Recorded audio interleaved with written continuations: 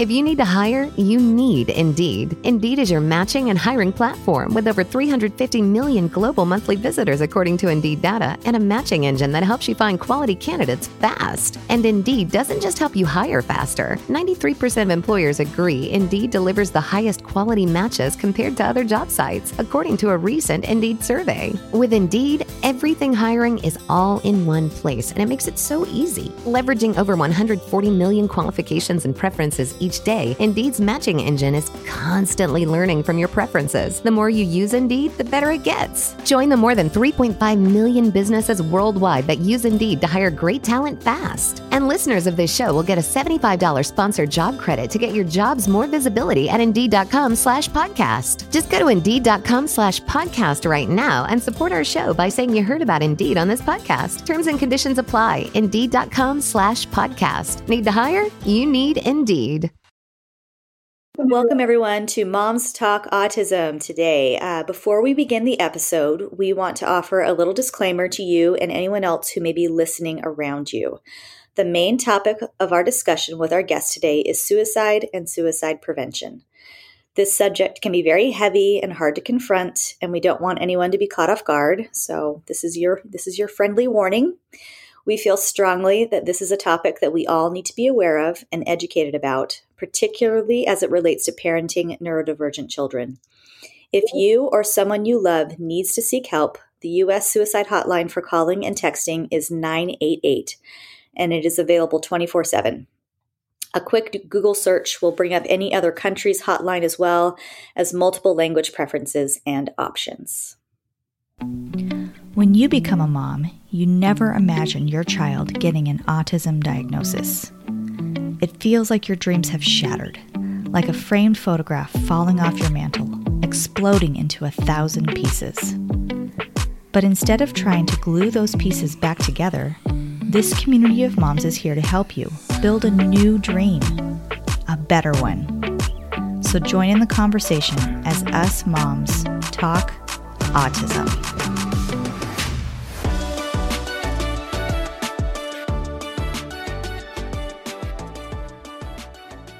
Okay, so welcome today. This is Brittany. I'm here with my lovely co-host, Natasha. Hi, guys. And we are thrilled to be introducing our very special guest today. AnneMoss Rogers is a mental health and suicide education expert, professional speaker, trainer, and consultant. After her 20-year-old son, Charles, died by suicide in 2015, AnneMoss chronicled her family's tragedy in a newspaper article that went viral, and her blog, Emotionally Naked, has reached millions. She is the author of the award-winning memoir, Diary of a Broken Mind, and the bestseller, Emotionally Naked, A Teacher's Guide to Preventing Suicide and Recognizing Students at Risk, with co-writer Dr. Kimberly O'Brien. She has been a TEDx speaker, was featured in the New York Times, Variety magazine, and was the first non-clinician invited to speak on youth suicide at the National Institute of Mental Health. So welcome, AnneMoss. We are so happy to have you on with us today. Thank you. And I appreciate you tackling this subject. I mean, I know it's a tough subject and people are like, do I really want to listen to that today? Right. But I think it's really important. I think it is too. And if you're not ready to listen to this today, you know what? That's okay. But don't forget, maybe come back to it. Maybe listen to it with somebody who can be supportive with you, or you can listen to it separately and then discuss it with someone. I think that's really, really important to kind of build that community around you and feel comfortable discussing it with those who also may be affected. So right, because suicide can be on this podcast in some very personal ways.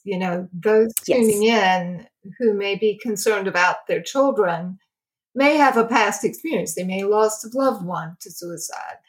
They may have felt that way in the past. They may struggle with day-to-day chronic suicidality. And really, it's kind of a lifetime, event for them to kind of work through that. So you have all types. And I think that's what makes it particularly sensitive, but also particularly important. And relatable. Absolutely. Yeah. Yeah, absolutely. Okay, AnneMoss, we're going to turn the microphone over to you and let you tell us a little bit about yourself and your family and your story. So I started noticing some issues with my son, Charles, in elementary school. Now, he would later be classified as what we call today neurodiverse in terms of he had dyscalculia and ADHD, but he wasn't on the spectrum. And conversely, Charles had incredible social skills. So I was always grateful for that because it does really help for you to see that they can have friends and that, they always do have friends and connections. So he started to feel kind of anxious and, had trouble paying attention in elementary school. And their excuse for not doing anything was his IQ is too high. Okay. Okay. Yeah, I get that. And I mean, I remember the 5th grade teacher and I kind of looking at each other and looking at the administrator going, are you kidding? That's just weird. But that was a typical refrain that I heard throughout the school years. Throughout middle school, I saw some additional issues. Charles struggled with a sleep disorder starting at about the age of 18 months, and it got worse in middle school. And he had something called delayed sleep phase syndrome. What that means is he was unable to fall asleep before a certain hour. And like in middle school, that was 11 p.m. No, it was 12 p.m. by middle school. Well, that's pretty tough for them to get in a really good night's sleep. Fortunately, he was in a private school and it was like 5 minutes from our house. So he could get up at the last minute and make that 7:45 bell. That was the latest we could find. Middle school went pretty well. I wish we would have found an appropriate private high school because I really think that my son needed a smaller situation. Now, we all know that private schools don't have the support services for the neurodiverse community, and they would always repeat, well, we don't support ADHD and dyscalculia. However, what rode the decision for us in middle school was that smaller classroom, and that really helped him. But in high school, we couldn't find one that started late enough, that was close enough, that wasn't hyper-focused on, college prep and, grades. That just wasn't Charles. I mean, it's like, let's fix that square hole. Yes. And he never fit in and, walked the same way that all the other kids did. I mean, he was a creative genius, so he had all those quirky, weird personality traits. He would start to use drugs and alcohol his sophomore year. We had talked about that. He had said, no, I'll never do that. So I was really taken aback that he did. And I would find out later he was doing that to sort of normalize his mental health state. And alcohol and marijuana were first. And he struggled with sleep. So marijuana was a magic drug and it was going to help him sleep. And that's actually the first time I realized that he was using. I came home, he was taking a nap on the couch. He never napped, ever. I mean, ever. So we come home, we see him napping. My husband and I'll step in the garage and both of us in unison, he's smoking marijuana. Wow. I didn't smell it. I just saw my son asleep. And then that use would start to escalate along with other drugs and alcohol. And he was trying to mask his depression and his thoughts of suicide. So late at night, when he would not be able to sleep and he was struggling, he would use those substances to sort of numb those thoughts.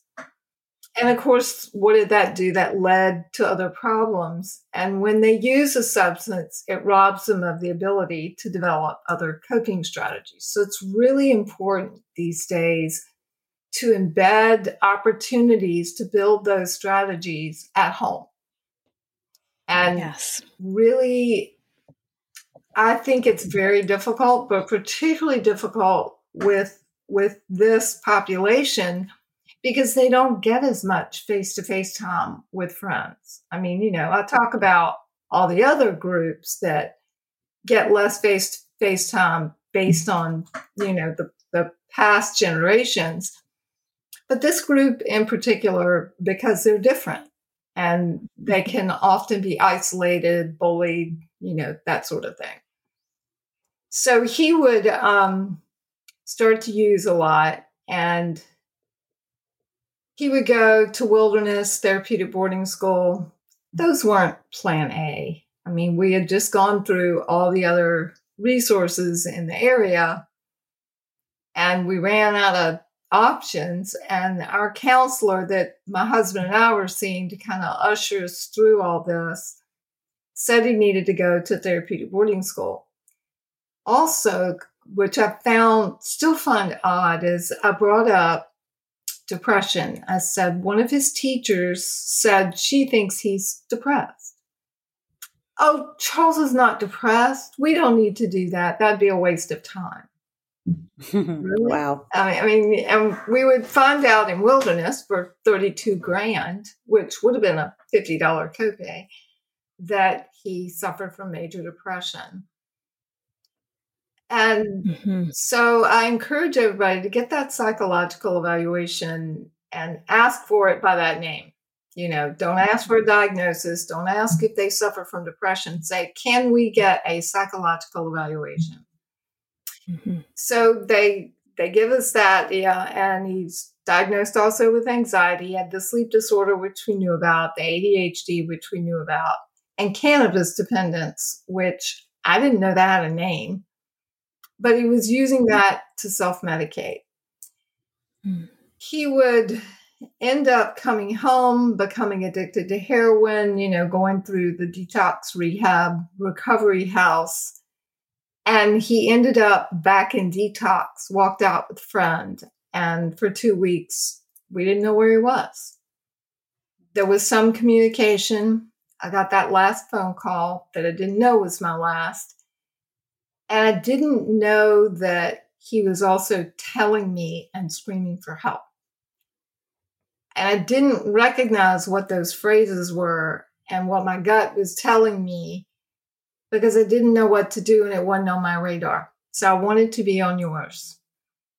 Because when we feel that pit of despair in our stomach, we need to go with that and not let our brains override what we know in our gut. And it's really hard for us to imagine this child with whom we've invested so much love and time and all that good stuff could really could fathom taking their own life. But it isn't about love. It's about the fact that they feel their burden. And in that moment, they feel like it's the only way to stop the pain. So we would be in a police car in a parking lot when we got the worst news of our lives that our son had taken his life. I thought for sure it would have been an overdose because by this time he had an addiction to heroin. But all that was new to us too. And I had only learned 2 days before that it was actually heroin. He had been to rehab, but he was over 18, so they didn't disclose any of that information. So I felt like a lot of this time I was always kind of flying blind. And there were a lot of opportunities for them to educate me, for people to tell me he was a suicide risk, because I know that some of the tests he was taking showed him to be a high risk. They just never described what high risk meant. And when they would be telling us about the results, he was always sitting beside me. And I'm like, do I ask in front of him? Is that okay? And I want you to know that talking about suicide doesn't give a child the idea. And I do remember one point in the psychiatrist's office where I did ask about suicide. And I really wanted to kind of grab it out of the air and snatch it back in my pocket because it was just this really awkward pause. And they didn't answer the question, they glazed right over it. But here's what was interesting that I remember about that scene, and I can still see it.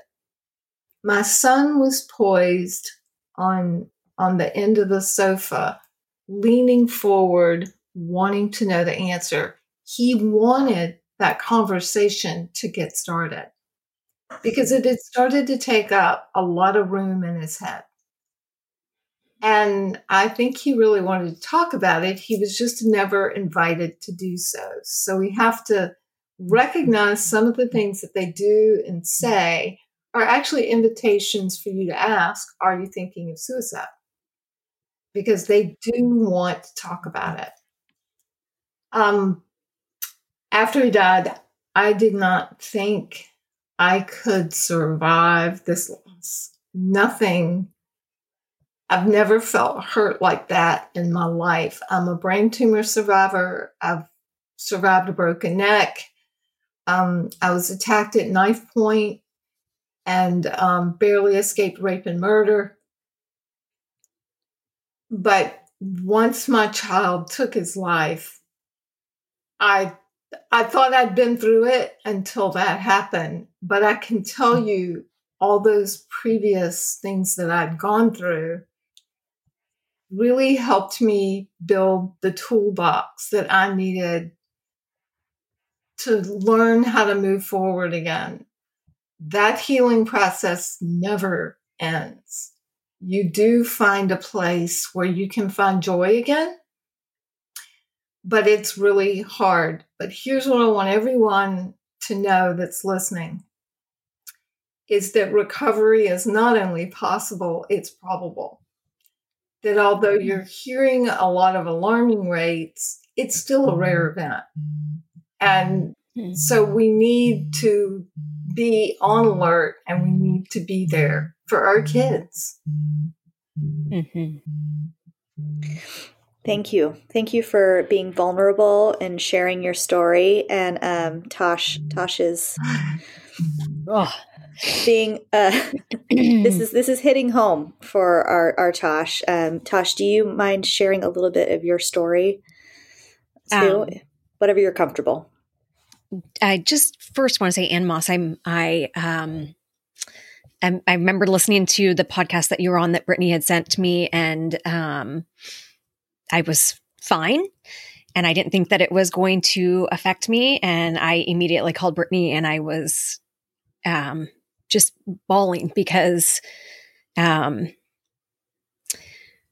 everything that you said about your son was exactly what I walked through. Wow. And I don't want to blame it on, anything other than just a lack of understanding, a time when, like it wasn't talked about like it is now. Yeah. I mean, thank God, because now being able to have this conversation and have it be open and for it to be normalized is such a huge thing. I did not ever know that I had a neurodivergent brain. I struggled in elementary school with academics. I was in different programs for reading and math, etc. Did not receive a formal ADHD diagnosis until my adult life. But, the first time that I tried to take my own life, I was in 7th grade. So, and much like your son, not fitting in, I fit in, but there was just such this heaviness, this burden of, and I can't speak for your son, obviously, or your story, or anything like that, but there is a heaviness of not feeling accepted. And maybe that's from our own personal perspective, because what we are going through in our own minds. And maybe it's a gamut of things, along with the different diagnoses, et cetera. But it's just, I think there's so many people out there like this, there are. And the ADHD that you brought up, we talk about it like it's a disability why aren't we talking about it like it's a gift? So when I do mindfulness games with classrooms, I usually do an active one. We're not sitting there doing kumbaya and breathing because that's what everybody does. So I do one called throwing sound. Everybody's standing up. They're throwing a sound to the next person. They're repeating it. Then everybody's laughing. So what is it doing? It keeps everybody in the moment, which is what you want to do with a mindfulness activity, but it makes everybody laugh. And that creates that sense of connection and belonging. And for my ADHD kids, and because that's what I had a child who wanted to be active, they can really get into that game. They love it. So that the kids who are typically the more impulsive ones are loving that game, and they're understanding, okay, I got to kind of stay in the moment, which ADHD kids do pretty well doing that. It's that impulse control. And I think one of the most important skills we need to teach our children is the pause. Learning how to not react, but to take that pause and that deep breath when they feel angry or any strong emotion. It doesn't mean that emotion is bad and that you can't sit with that emotion. It just means before you react, let your brain settle, because you're not going to make a wise move. And the ADHD kids need more repetition to learn that skill, but it is absolutely critical for that population that struggles with impulsivity. Yeah. I not knowing now, having ADHD and having that be my formal diagnosis, along with borderline personality disorder, which was never, it was like same thing, just after the suicide attempt, there is throwing, the specialist throwing noodles at the wall is what I would say is just, she's bipolar. Oh, she's this. It's like they weren't really listening, and then unfortunately, because of ADHD and the impulsiveness, that leads to the other things, it leads to those other addictions that where we try to numb that feeling, where we try to just continually not have to deal with that, that surface feeling. So that's scary. That's scary to know that Scary. Our children, right? Yes, it's scary to know that they are more likely to become, addicted to drugs or have the suicidal thoughts and depression, etc., anxiety, because of their other diagnoses. It's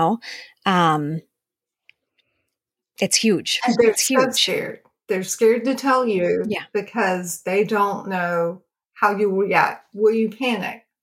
Will you not be as proud of them? Will you go into some emergency mode, call an ambulance, and take all these steps that they are not ready to take or don't want to take? So giving them agency in that process is really important. Oftentimes, when you talk about your child about their suicidal thoughts, most likely they're not going to be in ideation. Sometimes, I've spoken to a lot of people who are in active suicidal thoughts. And it's interesting because like they're in a trance or suffering from a brain attack. They seem very detached and almost like they're somewhere else. And then, we as adults will try to use logic, and that's not what we need to do in that moment. We need to meet that person where they are. And if that's in darkness and despair, that's where we need to go.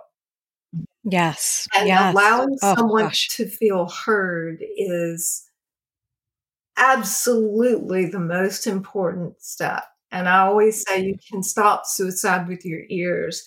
And our kids today don't feel seen and they don't feel heard. And we need to look for opportunities, these kids especially that are struggling, to give them their power back. Where can we give them agency and, their power back?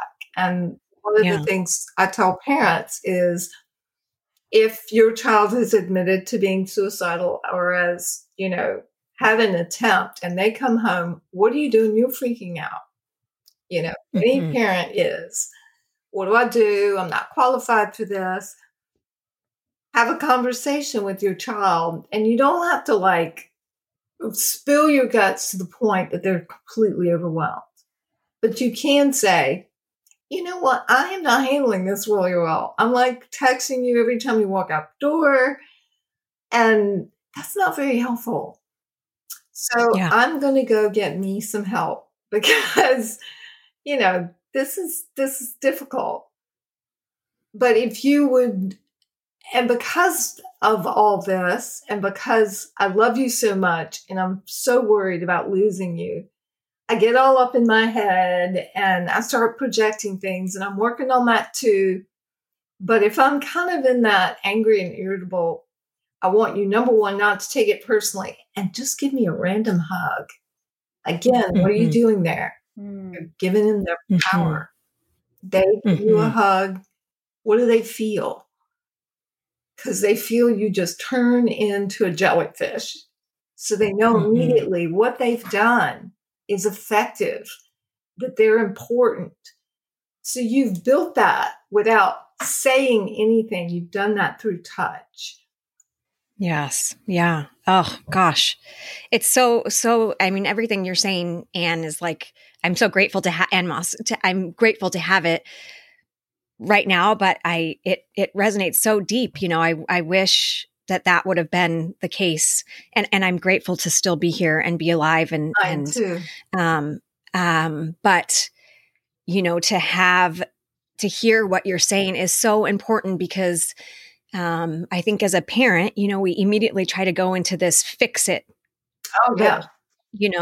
We whether it's suicide or the addictions or both at hand, we want to fix things and we want to change it. And in that, we can get so upset with ourselves thinking that we've done something wrong. Like you said, maybe there's not enough love, or maybe we didn't do this correctly, or, they were raised in a great house. Why are they addicted to drugs? There's so many factors that we're going through, but to pause, like you said, and to be in that with them, and not make them feel more broken, not make them feel more alienated because they are having these thoughts or because they are in this, but to really be in that and hold that space for them, with also, letting them know, this is new to me. I'm new to walking through this. We have to do this together. We have to be there for each other together. And what you just said there is one of the points I was going to make, and I wanted to put a bookmark on it. You're showing partnership when you do that. You're saying, I don't have all the answers, but I'm with you when you say just what you did. So thank you for saying it that way. Yeah, you're a team. You're fighting it together. It's not me versus you. Yeah. It's us versus this together. Yeah. Yeah. I love that. Yeah. Tosh, what are some things, if you feel comfortable telling us, what changed for you? What are some of the differences? What are some of the things, looking back now, that really helped you through that tough period of your life? AnneMoss, so my story is obviously different than your son's in the sense of the depression coming, kind of first, and then it was okay, I'm gonna experiment with, I don't want to be on these medications. I don't want to be just continually taking these different things that numb me and make me feel even worse about myself. And then that's when I turned to, to street drugs and numbing myself in that sense. And that that continued for a lot of years, along with a lot of other bad behaviors, which of course just made it even, worse. I feel lucky. I feel lucky that I was able to have good people in my life that I was able to get through, I suppose, to get through those times and to find myself on the other side of, recovery, of recovering from being an addict. But there, it still happens in adulthood now, and I think the biggest thing, like you said, talking about these things, talking about these traumas, talking about what our kiddos walk through, on a daily basis. Like you said, kids are bullied, yes, but the neurodivergent community is much higher rate of being bullied and having depression and feeling alienated from, not even just like friends, but like maybe even their family. They can feel like a burden on their family. And I just think that having that open conversation and not so much like I said, like, we're going to fix you. We're over here, we're this, whoever it is, your parents, your medical team, your spouse, whoever it is, we're going to fix you. But just to really be like, I'm in this with you. I'm in this with you, and I can't be here without you. I am going to do whatever it takes. You are not a bad person because you've turned to, an addiction. You are not a bad person because you've had these thoughts. I can remember countless times of like how selfish you are that you would want to. I'm so sorry. So I think about all these things now. And again, I am so grateful that I'm sitting on this side of it, and that that for me, that God had his plan with all of this. There's this purpose, and having a neurodivergent child and knowing, but the things that were said and then the things that were not said, and I'm so grateful for people like you that have taken such a traumatic situation and you're changing, what it looks like. You're normalizing it. And if the rest of the country could just get on board with that, because we do know what to do now, because, yes. the digital age moved in and it kind of blew apart our communities and our tightly knit communities. And it's kind of rearranged our whole social network. Mm-hmm. And we haven't really caught up, but now we kind of know what to do in terms of building those coping strategies. And we need to do them more in our educational settings and in our families. Yes. And yeah. We're still kind of in that punitive parenting versus wisdom, and we need to be more wisdom guides, right? You all have learned that part. Punitive parenting doesn't work with the neurodivergent, community. And most not at all. Your audience knows that, because guess what? They tune in to you all. They're trying to do the best that they can. All of you are trying to do the best you can. A suicide can happen no matter how hard you try. You can't absolutely be 100%. And that is a scary place to be when a child is at risk. But here's the good news. If they told you, they're far more likely to want to find recovery. And you're getting something I never got. I never got a child to come tell me that. And everyone that gets that confession, after you get past that fear and that panic, and you're going to deep breathe through that because you're not going to panic in front of your child. Yeah. Is that sense of appreciation and being honored that they told you. Yeah. And lots of times I tell kids they're not in a family that might be accepting of it, or just pray it away. And they have already said something to their child like, oh, you're just faking it. Not because they're bad parents, because they just can't fathom, well, you have all this, what could make you sad? Mm-hmm. I'm always like, bypass the parent. Don't tell your parent. Go tell your school counselor. Mm-hmm. Right. And that Mm-hmm. way they've got the adult behind them. Well, that school counselor is not going to let go. Usually they're going to say, no, we need to have a suicide risk assessment. This is where you call. And once you have that assessment, you can come back to school.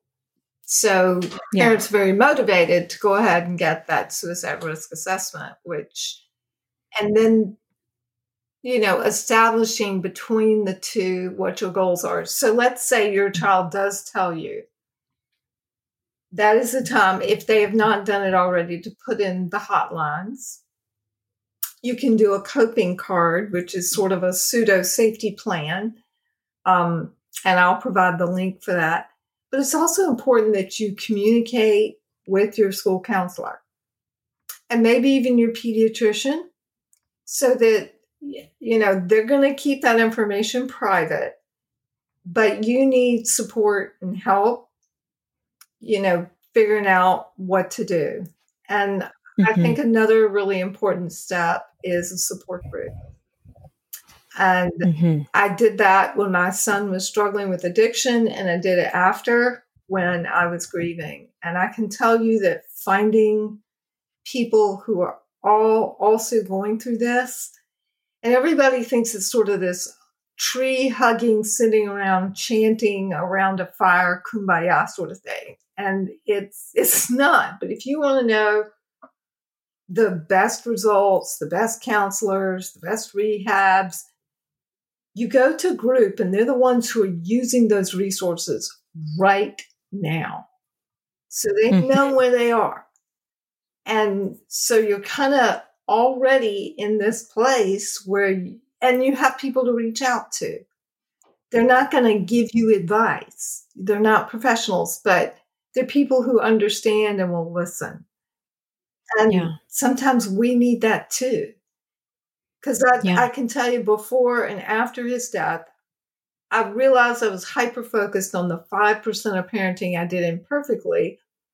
And I was totally ignoring the 95% I did right. And we beat ourselves up for those. I mean, who's a perfect parent? Nobody. And that little negative, mean voice in our head makes us feel like we're inadequate. And that's when we need to fight back. AnneMoss, why are you saying that to yourself? You need to pull for yourself and be nasty bad, talk back to that voice that's not very nice. Sometimes I joke with it, but I don't let it buy with that. And I've used that strategy since I was 15 years old. Wow. Yeah. We talk about how that peer-to-peer, no matter what it is, whether it's addiction, parenting autistic children, whatever it is, that how important that is, and it's not to take away from medical professionals. Of course, they have a place and they are much needed, but it's very different when you are sitting down in a group of people who their journey is not exactly the same as yours, but you've walked the same journey, or you're walking the same journey. It's huge. We talk about diversifying your portfolio a lot, and we apply that to whether that is your special needs team or a community support group. You need to have peer support. You need to have people who can truly empathize, who have been through that experience with you. You need the medical side of it. You need the family side of it. You need the friends. You need local. You need social media, all of those things. If you have a little bit in all of those different areas, as a parent of a neurodivergent child or someone who is struggling with mental health or addiction of some kind, whatever the problem is, whatever the need is, if you have it from multiple areas, we feel like that's the best, that's setting yourself up for the best chance of success in whatever you're struggling. And that's what we try to encourage and speak about. And so I want to talk about that a little bit with you, as far as like what can we as parents do to maybe some signs and some things that we can be looking out for, And then also, what can we like actually do as parents? And then also, you mentioned the school setting. Yes. All of our children are in school in some capacity or form. What can schools be looking for? What can we as parents bring up to the schools to help them be prepared to maybe look for the signs and help our children? So I know that was a lot all at once. We can break that down a little bit. And I actually was thinking, oh, good. We haven't done what are the signs and what do they say, and that's let's talk about it. And so some of the signs are they're falling asleep in class, they're isolating a lot.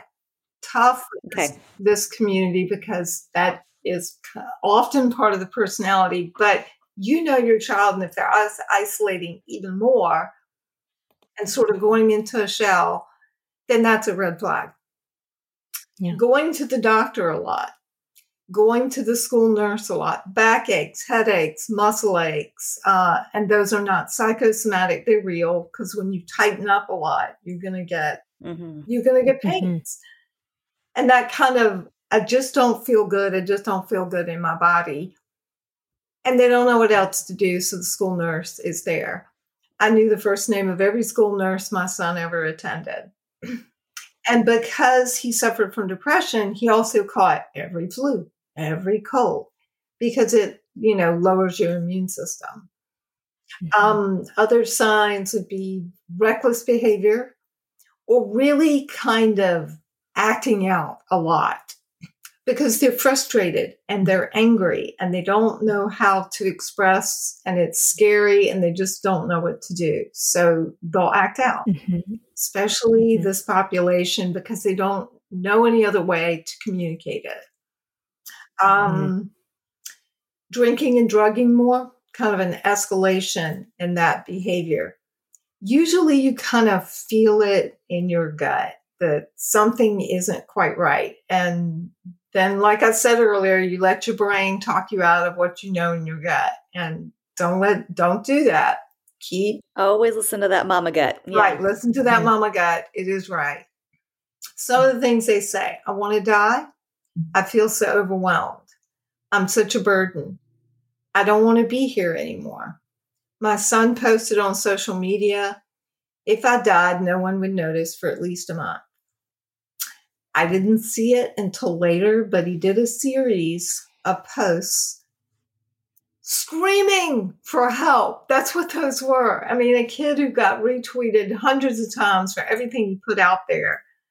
This got 2 and like 0 comments. He was a funny boy. He was a jokester. So they didn't know how to take it, but he used his humor. He used the mask of a clown to hide his depression. Yeah. He didn't want anybody else to hurt like he did, so he made everybody laugh all the time. And, that was part of it too. So what do we do? If your child's been going through a lot, maybe they seem to be blue. They are getting bullied at school. Their grades aren't great. They're not getting much sleep. So suicide risk is a constellation of issues that, hit all at once. Nobody dies by suicide for one reason alone. It's always a constellation of risk factors that happen all at once and kind of converge. And the person's just like, I've had it. Yes. So what do we say to our child when we think that, first of all, we need to have that conversation of telling, something is going on with you and I don't know what it is, but I'm here to listen, and then be quiet, let them talk. And once they start saying things like maybe they say, I just don't want to do this anymore. And then you would say, well, a lot of times when people have suffered the loss of a loved one, and say things like, I don't want to do this anymore, they're thinking about suicide. So I need to ask you, are you thinking of suicide?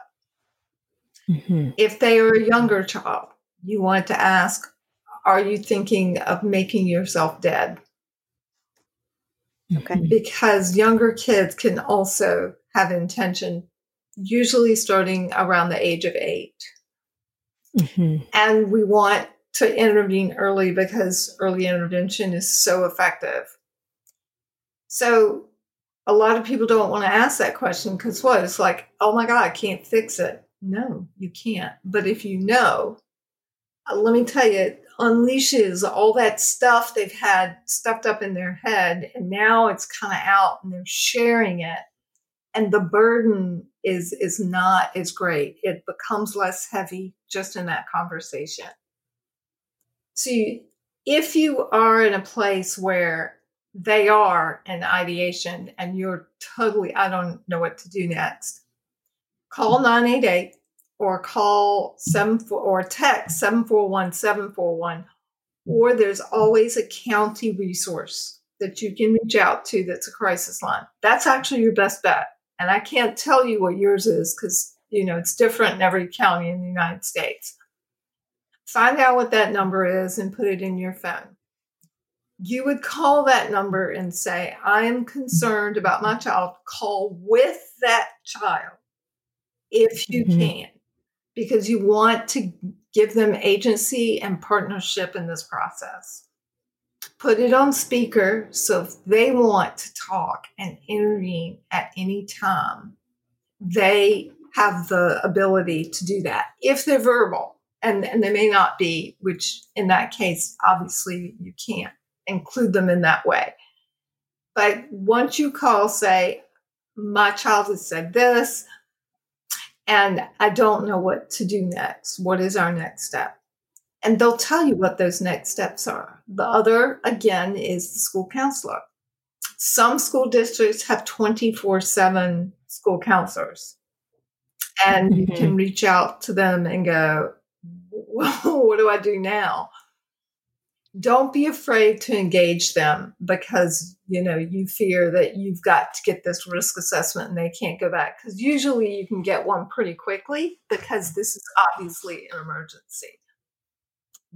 You're not typically going to be put off for a suicide risk assessment for a couple of weeks. I mean, it's like heart attack. We got to deal with this now. Oh, let's put that heart attack on hold. And why don't you come help me in a couple of weeks? So it's kind of like that. They see it as an emergency. I wouldn't go 911 unless they are standing on the edge of a bridge and, you're 10 feet away and you are in fear of, them going over. But even then, if you do need to call 911, ask if there's anybody with CIT training, crisis intervention training, because those are the people who are going to be more empathic and know how to handle the situation better. So be a squeaky wheel. I want somebody that understands mental health, has dealt with these concerns. Don't send me somebody who's, just going to be a gun and a badge. I need somebody who can de-escalate the situation if necessary, because sometimes children who are suicidal that are neurodiverse can, and this is rare, but it happens, they can become violent. Typically, they're more at risk for having violence against them. But it does happen the other way where the parent is afraid for their own safety and they have no other choice. So, you may not be able to get all that in a 911 call, but think now, I want somebody with mental health training and let them know this is a mental health crisis. Is there any support you can send with that? Not all counties have it. Ours does. But some of those rural communities, they don't all have that. Yeah. Always follow up the next day. How are you feeling today? First words, they'll be humiliated. I can't believe I told you that. I can't believe I had those thoughts. That's when you reiterate it. I am so honored that you shared this with me, that you felt like you could trust me with this information. And it is the bravest thing you've ever done. Let them know from the heart, and they'll feel that when you say, that's the bravest thing you've ever done. And I know it took a lot of courage to tell me. And I really appreciate that. Because they're going to have that suicide ideation hangover the next day. And so that's why it's really important. And then that's when we follow up. And whether you're not, most pediatricians that I've talked to say, I really want to know too, because, you want to be able to approve communication between all the therapist and the pediatrician, and have you involved in the school counselor, because that team approach is usually what is going to get you the best results. Yeah, a collaboration of everyone working together is going to be always the best choice. Yeah. Yeah. I really appreciate all that. I think those are all really practical, like kind of hold in your hand things that you can do. Right. If you know that they're available, it's hard to do something if you don't know it's available, right? Right. And that's why this is so important to talk about and to feel comfortable. And I really, really wanted to touch on something that you mentioned earlier. And you mentioned again, just in that last bit, about how if you bring up the word, if you say the word suicide or hurting yourself or, making yourself dead or however you phrase it, if you bring it up first, that is not implanting in that child's mind, like, oh, now this is available to me. This is what I think a lot of us parents are scared to say that or to say that word or anybody if you're concerned about another person, because you're afraid that you're going to then be the catalyst that starts that process. Sure. And that's not true.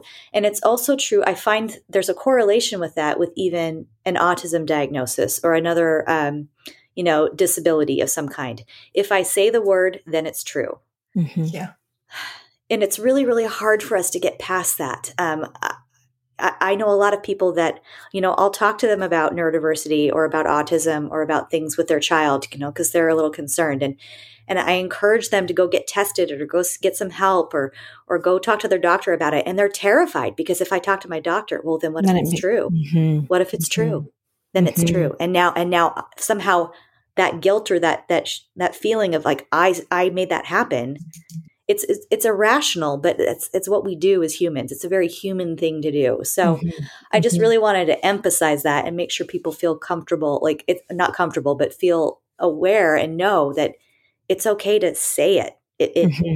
It makes it real, but it also makes it's not as maybe as scary. It's not as it's okay to talk about it. And it makes your child maybe feel more comfortable sharing if they know that you can say it too, Well, I'm going to tell you that before you ask the question and leading up to it, you're going to be uncomfortable. You may even be terrified. Practice in your shower, take a deep breath, ask it anyway. Know that, set the expectation, this is going to be uncomfortable. And it will always be uncomfortable. Like over the years, it's become easier for me because I've asked it so many times, but it's never completely comfortable. I always err on I really don't want to ask. And it's the first thing that hits my head. I don't want to ask, because then I got to do stuff and to kind of take a deep breath going, but AnneMoss, you're going to ask. Well, it's a muscle that you've developed. You're very strong at being able to do that now because you've done it. You've practiced. Like you said, practice in the shower, practice with a friend that is willing to talk to you about it, talk with a spouse, whoever it is, prepare yourself. Yeah. I've had an audience of thousands and I'm like, you all have to ask the question. I'm going to count to 3 and you're all going to say, are you thinking of suicide? And, after they do it, they're like, I'm like, how comfortable was that? Not very. Right. Yeah. Right. And you're not going to want to do it. And you're going to want to say, are you thinking of harming yourself? Because you want to soften it. You don't want to say that word suicide. You've got to say, are you thinking of killing yourself? Or are you thinking of suicide? You can also ask, what was your plan? How were you thinking of ending your life? That gives you more Okay. information to get rid of whatever it is they were What's going to use. You yes. don't I have like to that. ask that, but you can. And lots of times they want to tell you. And a lot of people say, I don't need to ask that. They'll just think of something else. Not really. Usually they fantasized about that for a long time. And I noticed that in my son's music. He didn't talk about any other way of ending his life. For years, he wrote about the same method, and that's how he ultimately died by suicide. So Wow. they typically, and if they tell you, then you can remove access to means, which puts more time between thought and action. Because think about the kid who takes too many pills and then comes kind of out of it, and then they go find their parent and they're like, I just took, such and such Tylenol, which, by the way, is a 911 emergency. And Tylenol, you can overdose. It can kill someone, and it can cause serious liver damage. So you need to act really quickly. And they'll call poison control. So you can call poison control first, or you can call 911. They're going to call each other. And the reason is that they're kind of coming out of the sort of trance, and they don't want to die anymore. So let's say in England, they put Tylenol in the little blister packs. Once they did that, overdose and death by suicide from Tylenol went down almost 50%. Because pushing those pills out one by one put more time between thought and action. And people just it just petered out, and they didn't want to do it anymore, after it took so much time. So do not get those, warehouse size. Buy it in small quantities. It will be more expensive, but you and your child's life is worth it to get the teeny tiny little. Even with Advil is less dangerous than Tylenol, but it's still possible. Benadryl is another drug of abuse. They'll take a lot of those to get a hallucinogenic effect. And a lot of kids are dying because they'll take 20 of those. So get whatever you can in blister packs and small quantities of those over-the-counter medications. Interesting. Well, and I would say just unfortunately, AnneMoss in the good and the evil with technology these days is that that those resources are right at their fingertips, and knowing, I don't have to take a whole bottle of Tylenol. I can, I have a friend whose parent has this, and then the other friend's parent has this, and just mix these two, and so you're absolutely right. Like having that hard conversation. How were you going to do this?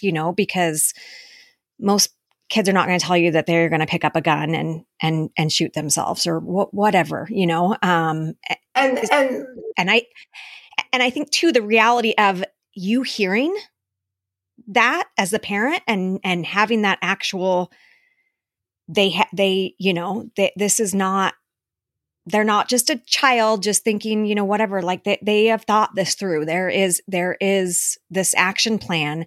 This is something to take seriously. Like not that you would not take it seriously, but I'm just saying it's bigger than maybe you thought it was. Right. Well, access to firearms is the most important, Yeah. And a lot of families aren't willing to put the bullets 3 miles down the road. At least get a thumbprint safe. But I remember Dad telling me, well, I have it under lock and key. And when I interviewed the young man, he said, oh, yeah, Dad keeps his gun locked in his desk drawer. And if I go up the trellis and the second floor and he keeps this window open, I go through that window and he keeps the door and keeps the key to that drawer in a coffee mug. And I just opened it, and he knew exactly where it was, what kind of gun it was. And so I told the dad, and I said, just so you know, if you want to keep your family safe, do you want to talk about what is that comfortable place for you, because your son knows exactly where it is and has obviously held it in his hand, and this has happened before. What do you want to do? Because I'm not going to come in with on my blazing saddle, get rid of your guns. That's not going to go over well. I want to help you figure out what you're willing to accept and do for your family. Yeah. I have to ask you, AnneMoss, that you talked about how it can come at even the earliest age of eight. And when I sit and I think about, when a lot of us got our child's diagnosis from a younger age, how many IEPs we go through over the years, and then just thinking about like Brittany and I's specific situation right now, where our kiddos are getting ready to enter middle school here, in the next couple of years. That to me is like a huge red flag. That's something that I want to start right now to be proactive with, and just know in my mind that this is my child has a higher, probability of depression, of thoughts of suicide, etc.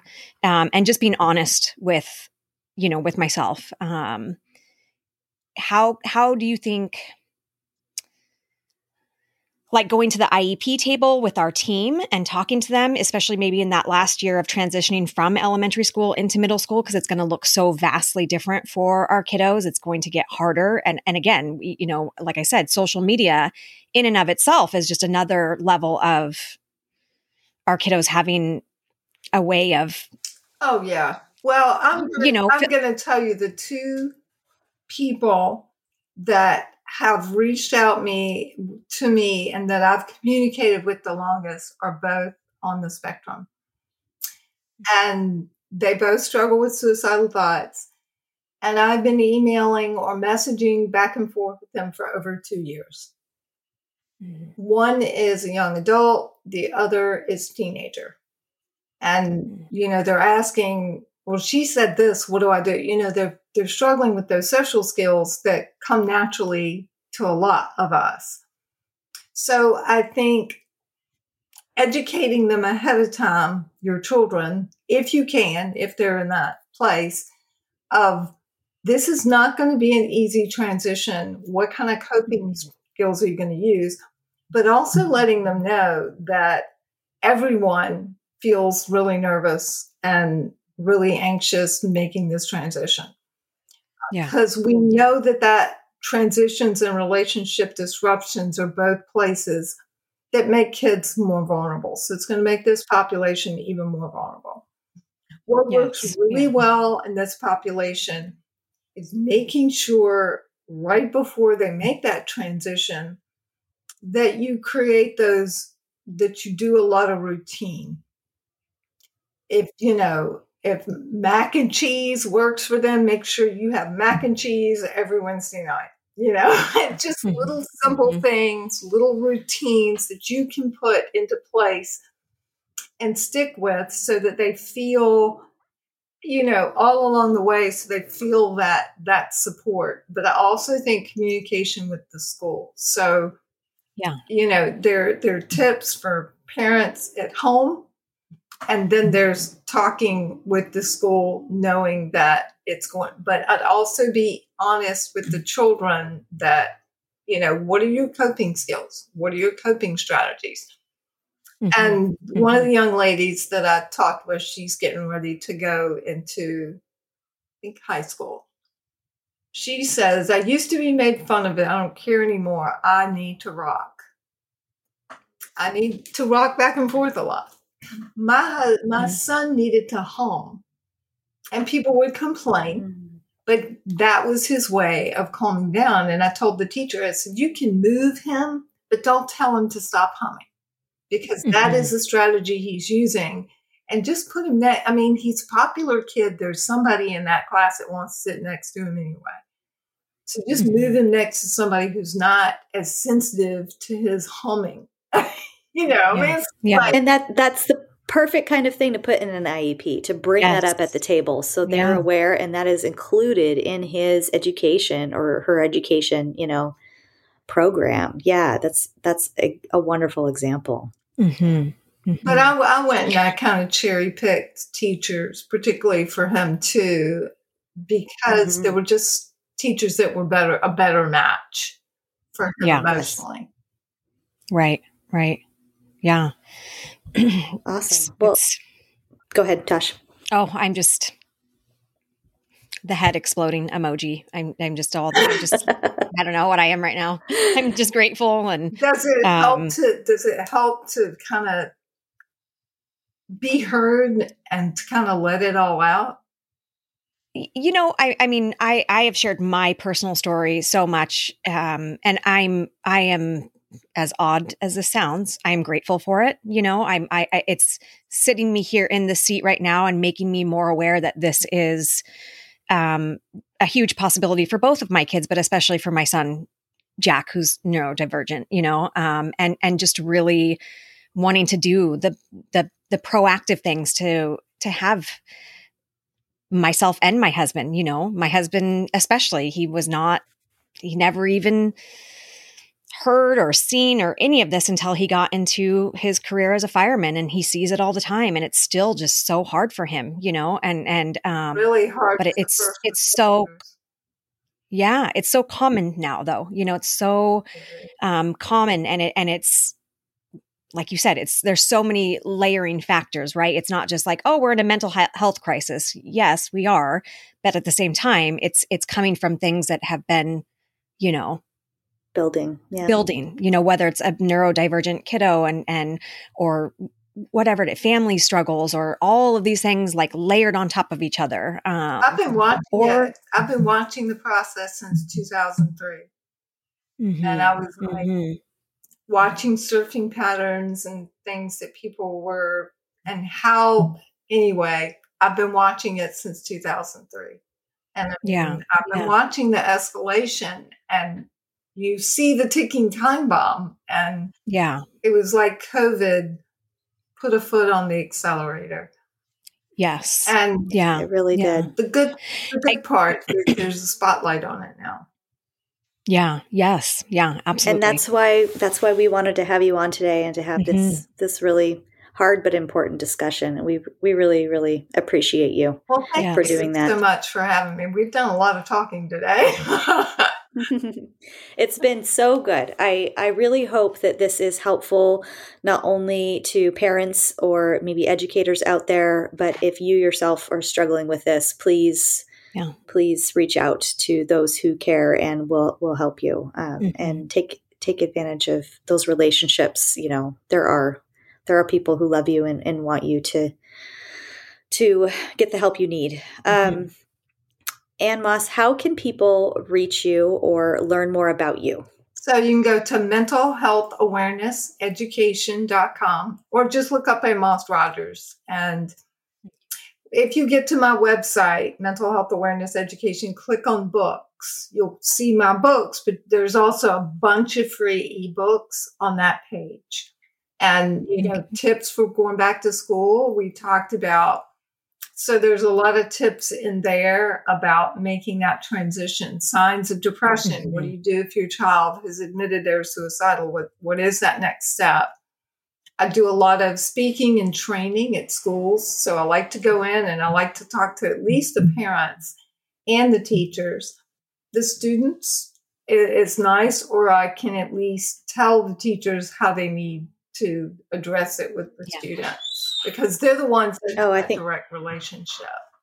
Yeah, that's amazing. Yeah. So you will travel for schools if they can bring you out. And perfect. Unfortunately, I can't do it for free. I'm trying to get sponsors and underwriters, but I'm not funding my passion for yachting, ladies. I'll put it that way. I love that. Well, that's wonderful. We will definitely add a link to our show notes. We'll link the books, of course, and we just want people to have just like Tosh said, there's good sides and bad sides to all of our amazing internet and, social media and all these wonderful things. This is a good way to utilize those tools to connect with AnneMoss and the other resources that she's attached herself to. So we're just so grateful you're here today. Thank you for being vulnerable, both of you, Tosh and AnneMoss, and sharing your stories and sharing these personal, very, sometimes scary things that, and you're doing it out of love and knowing that it will help others. So I appreciate you both. Yeah. Thank you, AnneMoss.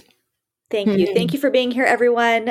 Don't forget to check out our website as well, momstalkautism.com, and our Instagram at momstalkautism. And we will see you next week. Bye, guys.